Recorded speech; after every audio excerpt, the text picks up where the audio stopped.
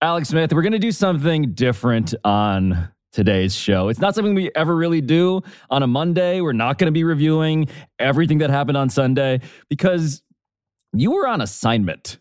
So what was the assignment? Who was your assignment? Part of my duties is now as a media member with ESPN, besides, this and Monday Night Countdown, is I occasionally get to do these QB to QB interviews. And it's obviously really weird for me to sit on that side of the chair and have to think about these interview questions. Yes. Pablo, I have a lot of empathy for what it's like to be you. Finally. Thank you. And the art of a good interview. I am an artist. Thank you for recognizing this. And this week was awesome. Obviously, leading up to the Monday night game, Bengals-Browns, I got to head out to Cincinnati and sit down with Joe Burrow. All right, Joe. Dude, thanks, man, for sitting down with us. I'm obviously a huge fan of his in a lot of different ways, not just as a player, but I just think he's incredibly unique this day and age. There's so many polished and reserved guys up at the podium, and Joe just has this refreshing honesty about him. They're definitely real. I think I make too much money to have fake ones, so these are real. So it was cool to sit down and for me to kind of scheme up an interview, for him. Yeah, I mean, you've schemed up interview questions for Josh Allen and Patrick Mahomes and all of these guys, but I do want to remind our audience here where you were just 2 years ago, right? Because you were still playing in the NFL. And we've talked about your leg injury, your comeback from that injury. And again, as always, I encourage anybody who has not familiarized themselves with that story to check out Project 11. But your first start back at home that year in Washington, in that comeback, you find yourself going head-to-head with a rookie Joe Burrow. Do you remember anything from how that game went? Yeah, it's funny. I actually, as I was getting ready for the interview, I realized I've actually never met Joe.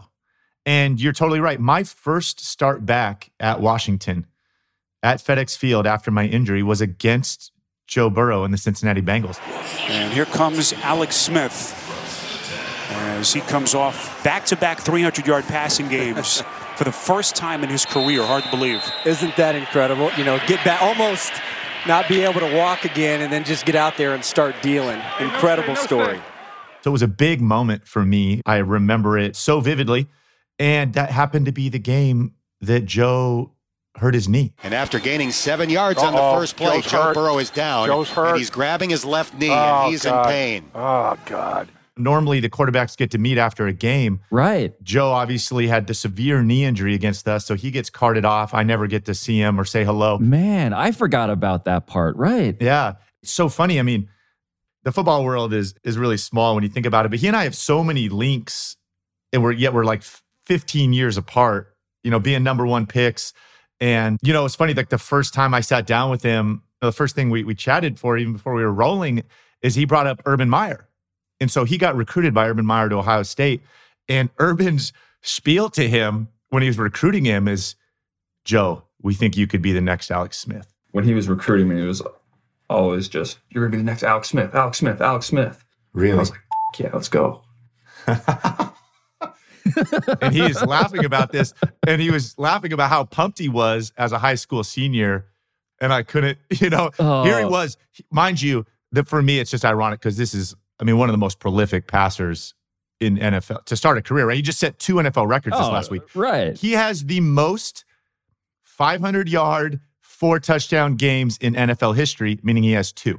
He also just set the NFL record of most 400-yard passing games to start a career in his first 3 seasons. Pablo, I don't think I have a 400-yard passing game in a 16-year career. Yeah, you struggled early on in your career. We've talked about that too. Joe Burrow went to the Super Bowl last season, Alex. And there are all of these cosmic connections between the two of you. You were both number 1 overall picks. He was recruited by Urban Meyer to Ohio State. You famously played for Urban at Utah. We're going to get to that in a little bit here. But I want to focus in first on the idea of you in this interview chair, just trying to dissect a quarterback's defense now, having sat where they sat in that dynamic. So what is your approach there? For me, really making them understand that these are never like, I'm trying to get you questions. But I really do also want to get to something deeper. I don't want the fluff. I don't want the press conference Joe Burrow, even though he's much better than the other guys. No, Joe Burrow in a presser is excellent. He's open and insightful about like X's and O's and stuff. But look, man, when you get a cliche, you recognize, I imagine, exactly Totally. what the strategy is. Totally. I was that guy, Pablo. I was just the spewing nothingness up there, like cliches and like, don't give him anything. That's right. Deliberately making my life miserable. Yeah. So now to be on this side, how much I appreciate guys not being like that. And so when I do sit down, it's like, how can I get them to kind of obviously get comfortable and trust me and open up a little bit? So still learning a lot. But yeah, I mean, I think that's my angle and what I'm going for. And obviously try to get to something unique as a quarterback to quarterback.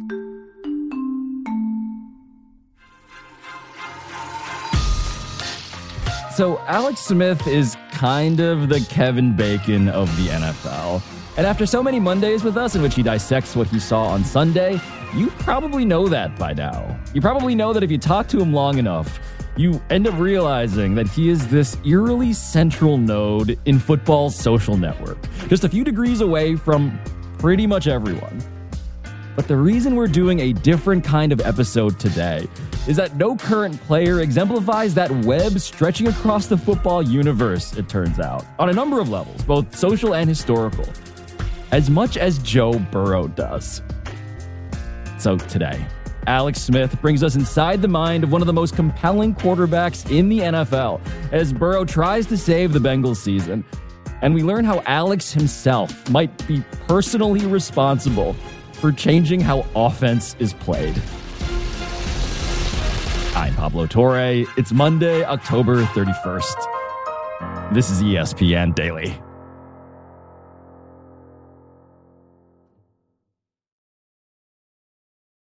Now let's talk about the play of the week. The pressure to follow up Hypnotic and Cognac weighing heavy on the team. Hypnotic was in the cup, blue, and ready for the play.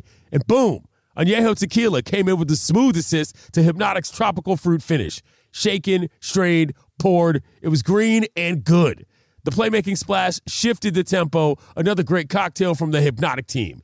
Every season is Hypnotic and Tequila season. Hypnotic Liqueur, Bardstown, Kentucky. 17% alcohol by volume. Hypnotic reminds you to think wisely, drink wisely.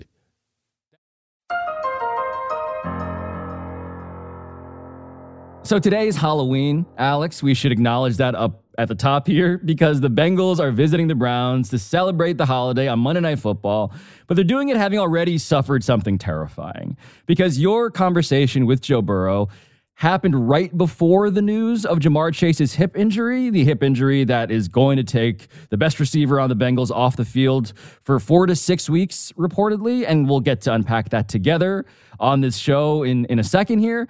But in some ways, all of this is now that much more interesting and that much more tense. And this was already a story that was both of those things, right? Because the Bengals came into the season, the defending AFC champions. They started off the season with appropriately high expectations. And then they went out and lost to the Steelers, and they lost to the Cowboys, and they started off 0-2. And so what did Burrow tell you about how all of this began?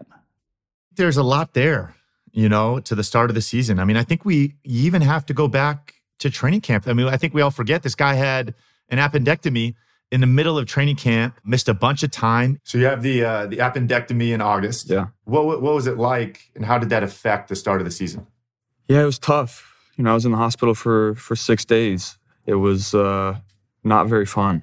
Missed the next 2 weeks. Was able to get back to practice after that. Not full go. So it definitely, you can never get those reps back. And those are reps that you relish to kind of figure out who you are as an offense and how you're going to play as a quarterback. If you go back and look at pictures, lost a lot of weight. And Joe's not a huge guy. And you don't play in the preseason. So I think, now to look back after 7 games and to see that his first 2, especially that first game, was so rocky against a really good defense, a Steelers defense that still had TJ Watt. Right. But a little bit, I think that was some rust. Burrow fires, intercepted, picked off at a pick 6. Minkah Fitzpatrick is an absolute bull hawk. I think that was the Super Bowl hangover. I think that was the appendectomy in camp. I think that I think that's what kind of showed up on film.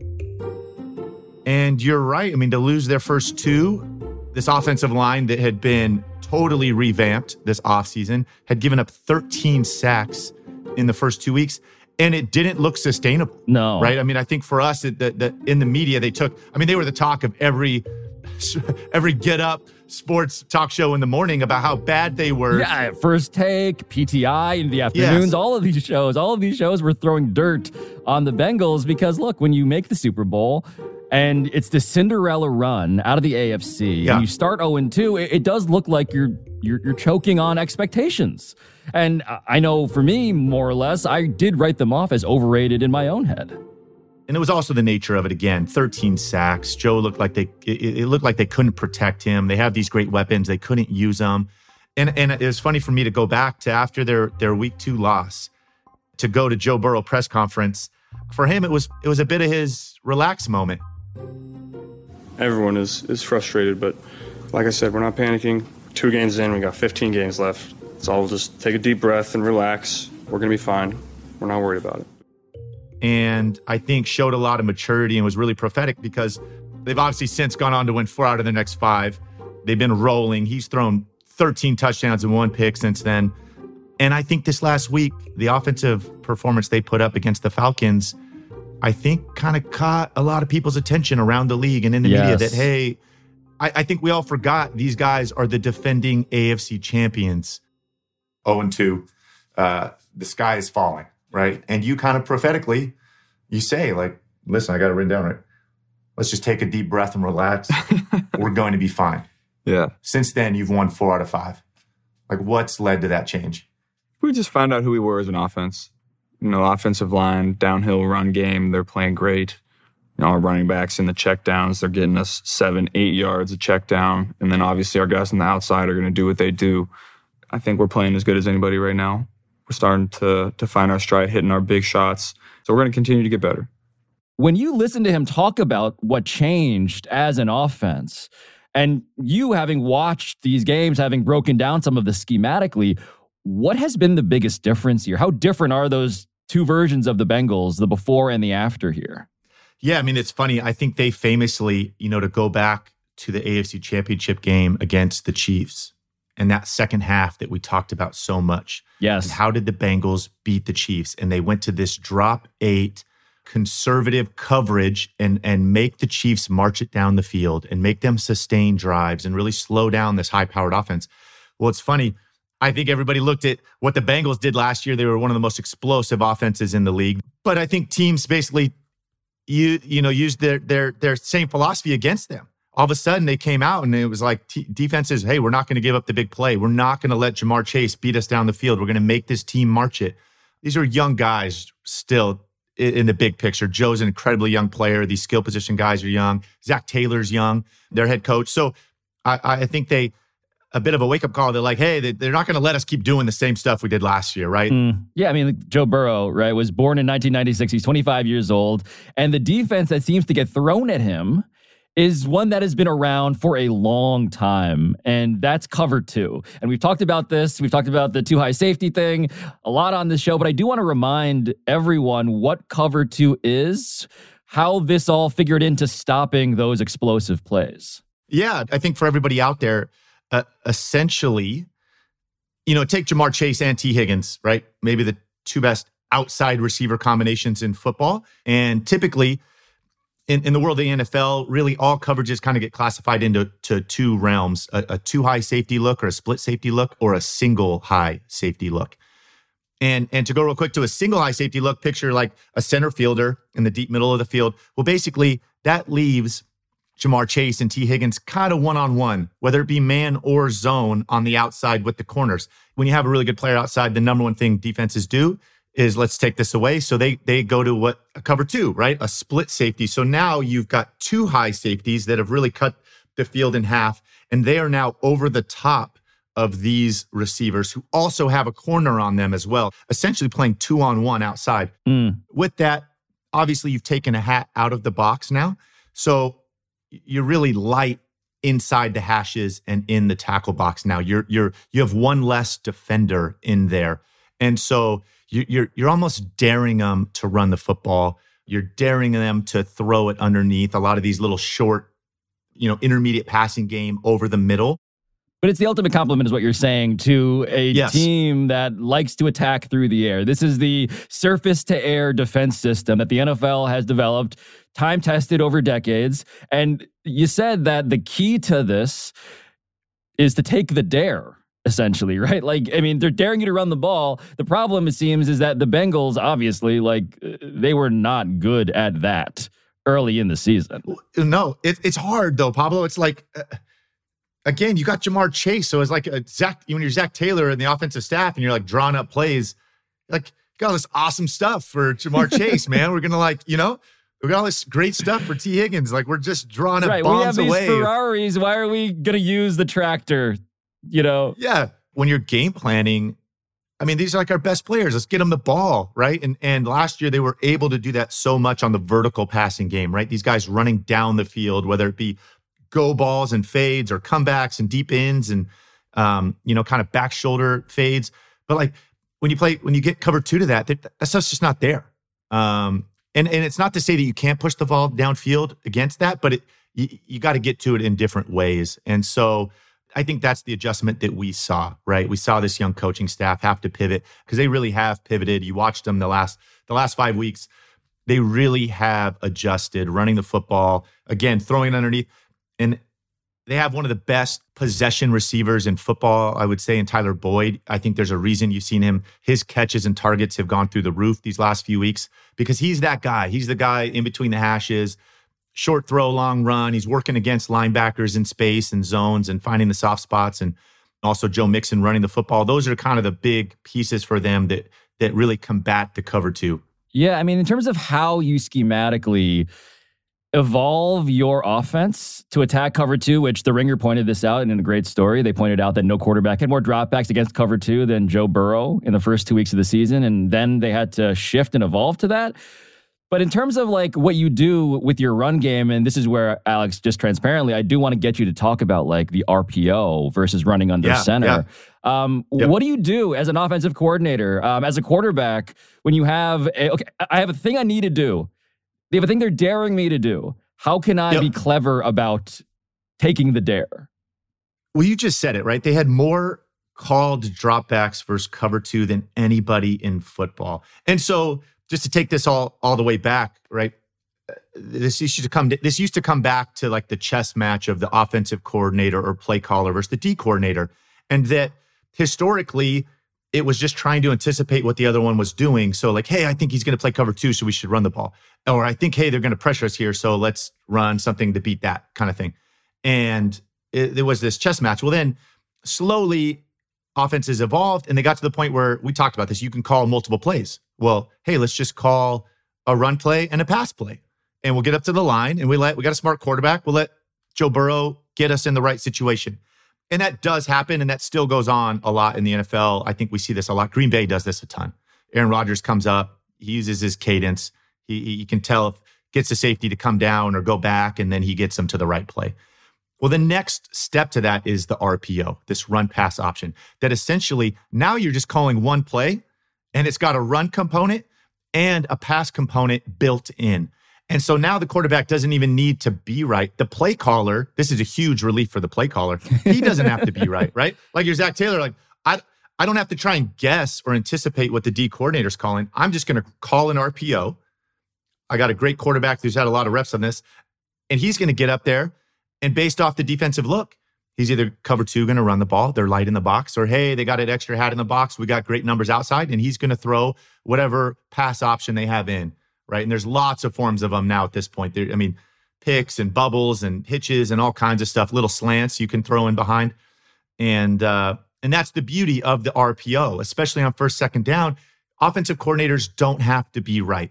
Just call the RPO, let your great quarterback go out there and make it right based off what the defense presents. And this has really changed offensive football. Yes, and I do want to deep dive with you into the RPO and its impact on football in a second, because it's the staple that's everywhere. Every level of football has it at this point, and you have a very particular role in its creation that I do need to get to with you. But before we get there, I mean, it does feel like this offense has gotten a lot figured out. I mean, Joe Burrow threw for 481 yards. That's the number against the Falcons last week. But the news about Ja'Marr Chase and how that changes all of this, I mean, it's a hip injury. It's 4 to 6 weeks. He's supposed to be out. How would you advise Joe Burrow, given that he's going to be going without his Ferrari for about a month? Yeah, I mean, it goes without saying, like, you're not going to be the same offense when you lose a guy like Ja'Marr Chase, right?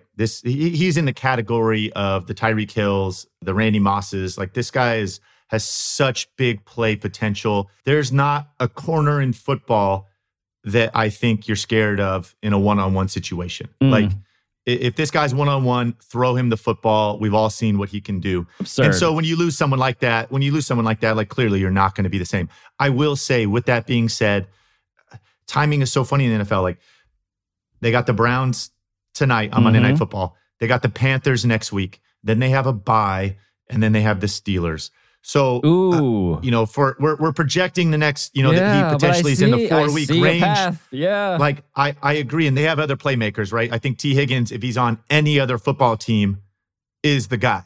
Like, he's the one. Tyler Boyd is one of the best slot receivers in football. Joe Mixon's one of the most dynamic backs in football. This offensive line is really kind of starting to come together. And then again, you got Joe Burrow. So it can be done, right? Are they going to be the same? Of course not. However, this doesn't take them off the table, right? I mean, they got a lot of weapons. This defense has continued to play really, really well, especially in second halves of football games.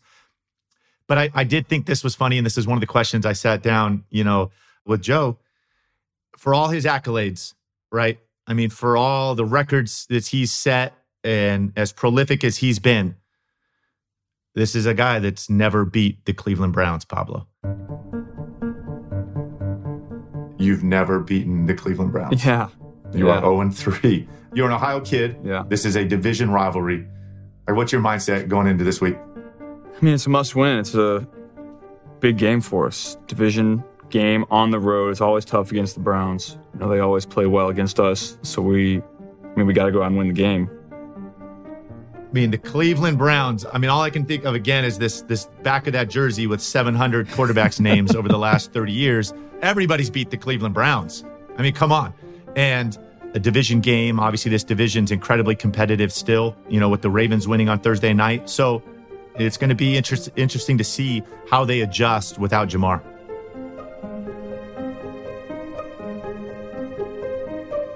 Up next, the interesting similarities between Alex Smith and Joe Burrow that might surprise you.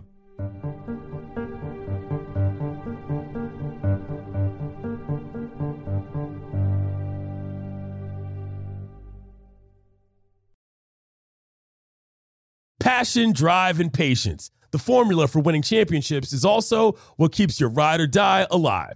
eBay Motors has everything you need to maintain your vehicle and level it up to peak performance. Superchargers, roof racks, exhaust kits, LED headlights, and more. Whether you're into speed, power, or style, eBay Motors has you covered. With over 122 million parts for your number one ride or die, you'll always find exactly what you're looking for. And with eBay Guaranteed Fit, your part is guaranteed to fit your ride every time or your money back. Because with eBay Motors, you're burning rubber, not cash. With all the parts you need at the prices you want, it's easy to make your car the MVP and bring home some huge wins. Keep your ride or die alive at ebaymotors.com. Eligible items only. Exclusions apply. Delicious meat, nutritious. In the snack that packs a real protein punch, Wonderful Pistachios, one of the highest protein nuts out there.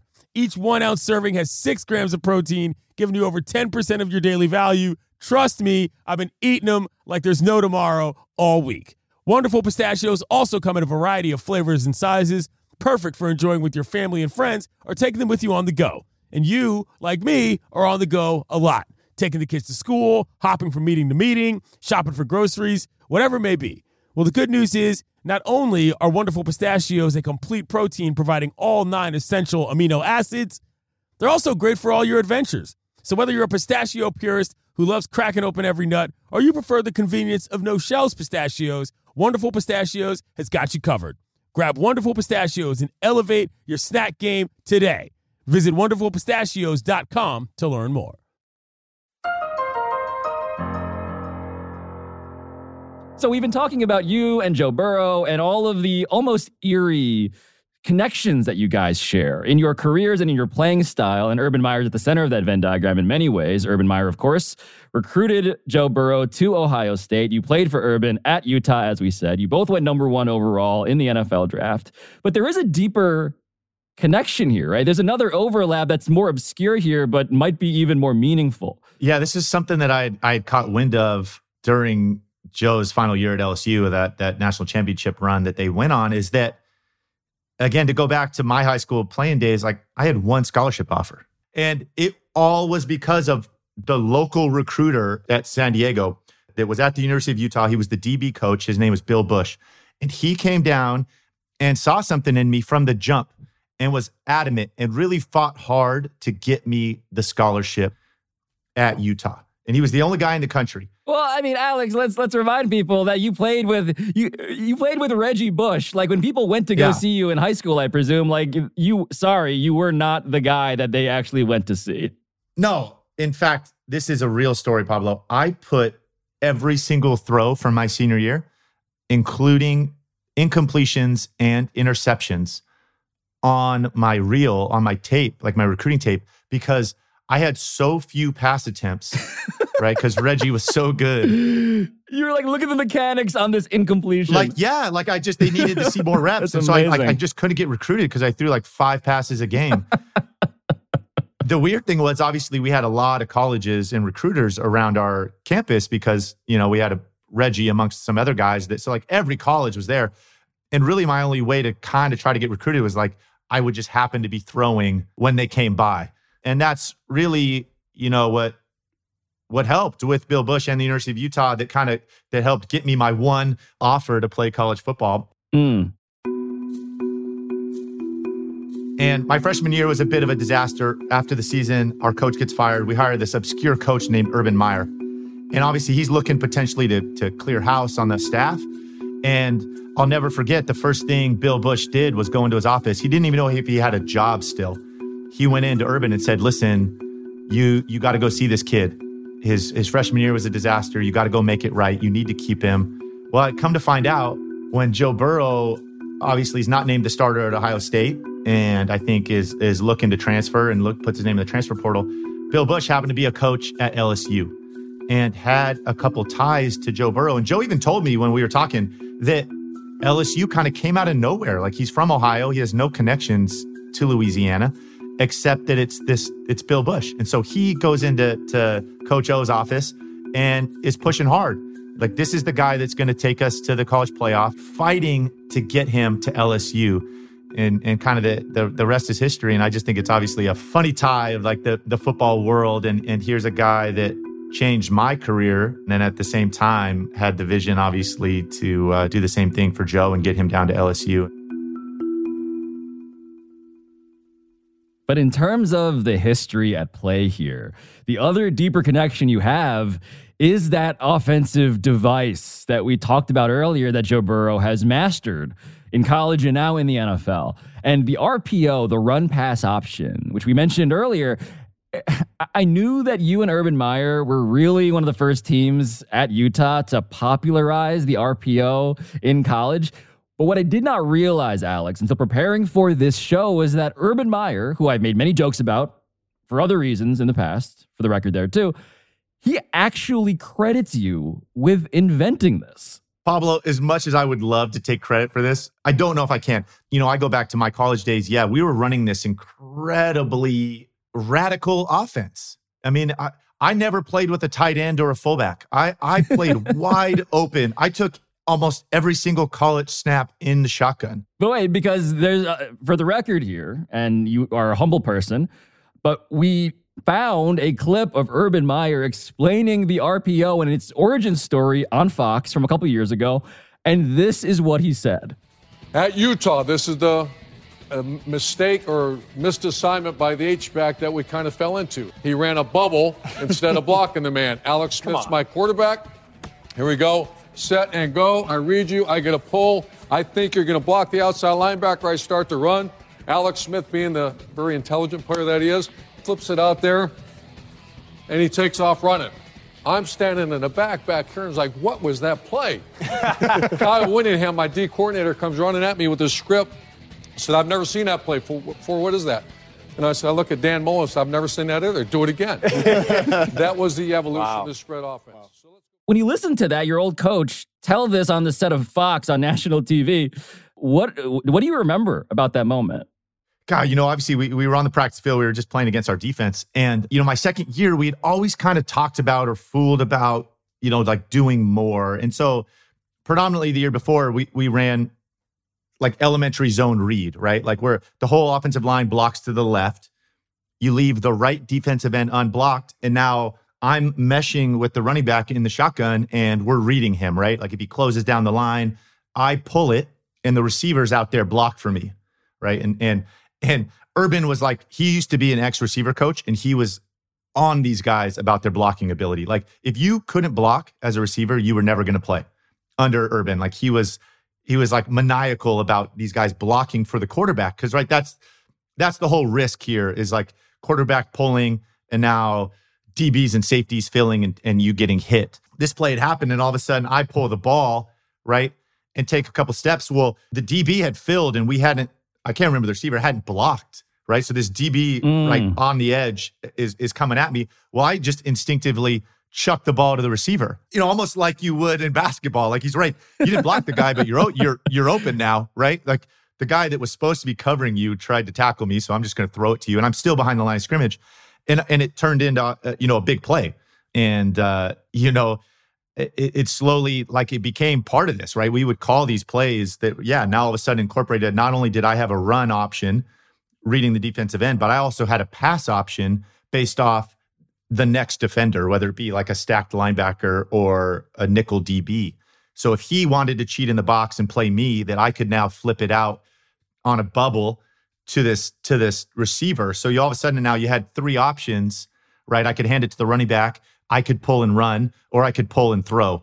And then again, to go back to the beauty of this is like, these are plays we ran all the time. Like we didn't have that many run plays. In fact, there were only like a handful. So you ran these over and over and over again. You had so many reps that like all of a sudden, you're playing with a receiver that kind of screws up and we kind of fell into this, so to speak. And it really did become a big part of our offense. My last year at Utah on our run, to the BCS, it was something that kind of became a staple. I just like that your, Benjamin Franklin flying a kite during a thunderstorm moment is a receiver who can't block. Yeah. And it's really born out of self-preservation, right? I don't... this unblocked defender's running at me. Here, you take the ball. But the beauty of it was that, on one play, there was always multiple options. And especially for me in my last year there, as it was my second year in the offense, that they continued to just put, more and more on my plate. And I continued to love it, right? Like, I just give it to me. Let me go out there on the field. And again, like, hey, that's open over there to the left. They got too many guys in the box. Like, I'll just throw it over there. And like, hey, they're spread out and we got good numbers in the box and let's run it. Oh, you guys crashed the BCS party on the back of this play. You guys go 12-0 that year and shock everybody. Yeah, and I'm obviously was incredibly lucky to be around some, brilliant minds. Dan Mullen was also, heavily involved in that construction. And so they obviously expanded on it with Tim Tebow and, like won national championships. Obviously, we saw Urban continue to do at Ohio State with it.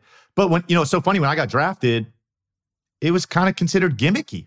Like, correct. I ran this gimmicky offense in college, and there really was a big stigma for me to prove that I could be a quote unquote like pro style quarterback, right? Fast forward now to 2020, I'm trying to come back from my injury. We have a brand new offense coming in with Scott Turner at Washington, and we're full bore on all this RPO stuff. And I've obviously seen its slow evolution in the NFL over my career, but I'm loving it and encouraging it.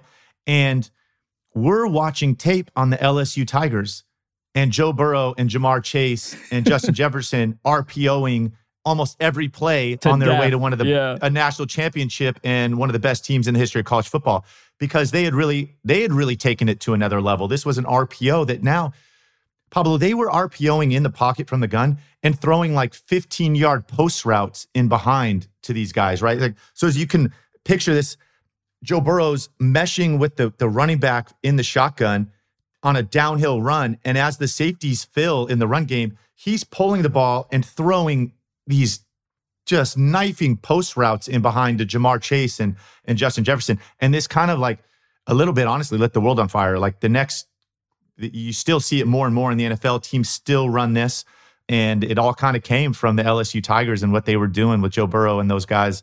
So let's talk about this because part of the run pass option thing that Urban Meyer has explained is that it's run, pause, pass option, right? It all starts off looking like you're about to run the ball. Yeah, and the run's always the first call, typically, right? Like Urban famously, even though we were spread out like this, pass-happy offense, it's really not. When we were in meetings to the whole team, like we are a physical run-the-football team. Yeah, we're in the shotgun. It's a different way to do it. For me, looking at the Bengals in the first couple of weeks, you could tell when they wanted to run the football because all of a sudden Joe Burrow's under center and they're running kind of a pro-style stretch run game or something. And the pass game didn't look like that at all. And so you kind of have this schizophrenic offense a little bit. And there's tells to it, right? Just based off formation, these guys look at the stats like, hey, when Burrow's under center, like and a tight end's attached, they're running the ball 75% of the time, Which seems even to me, Alex, as a pretty obvious tell. When the guy is under center, they're gonna run it. Yeah, and that's the beauty, again, of the RPO. You really have to be in the gun to do it. And so now everything does look the same, right? They have no idea. And again, the defense doesn't even know what's called, right? Like they can't be right. They're playing cover 2. We're going to run the ball. We got good numbers in the box. Joe Mixon, one of the better backs in the NFL, especially now he's in space, and vice versa. They do finally, you've been driving it, and all of a sudden you call the exact same play, and they bring the safety down in the box. You got the good look outside, and you're throwing it to one of your playmakers out there. So I think we've really seen that evolution here these last 5 weeks with the Bengals. It's what the best offenses in football are doing. It really looks a lot like what goes on up in Buffalo. It looks a lot like what's happening in Kansas City. I can't help but think of in like Top Gun, they got the radar rolling around and it was just these two teams on the radar, right? It was just like the Bills and Chiefs. And here we are, week 7, it just rolled around and another team, couple more MIGs on our tail. Yeah. One more team just popped up on the radar because I think we saw what they did the end of last year in the playoffs. Like this team can hang with anybody.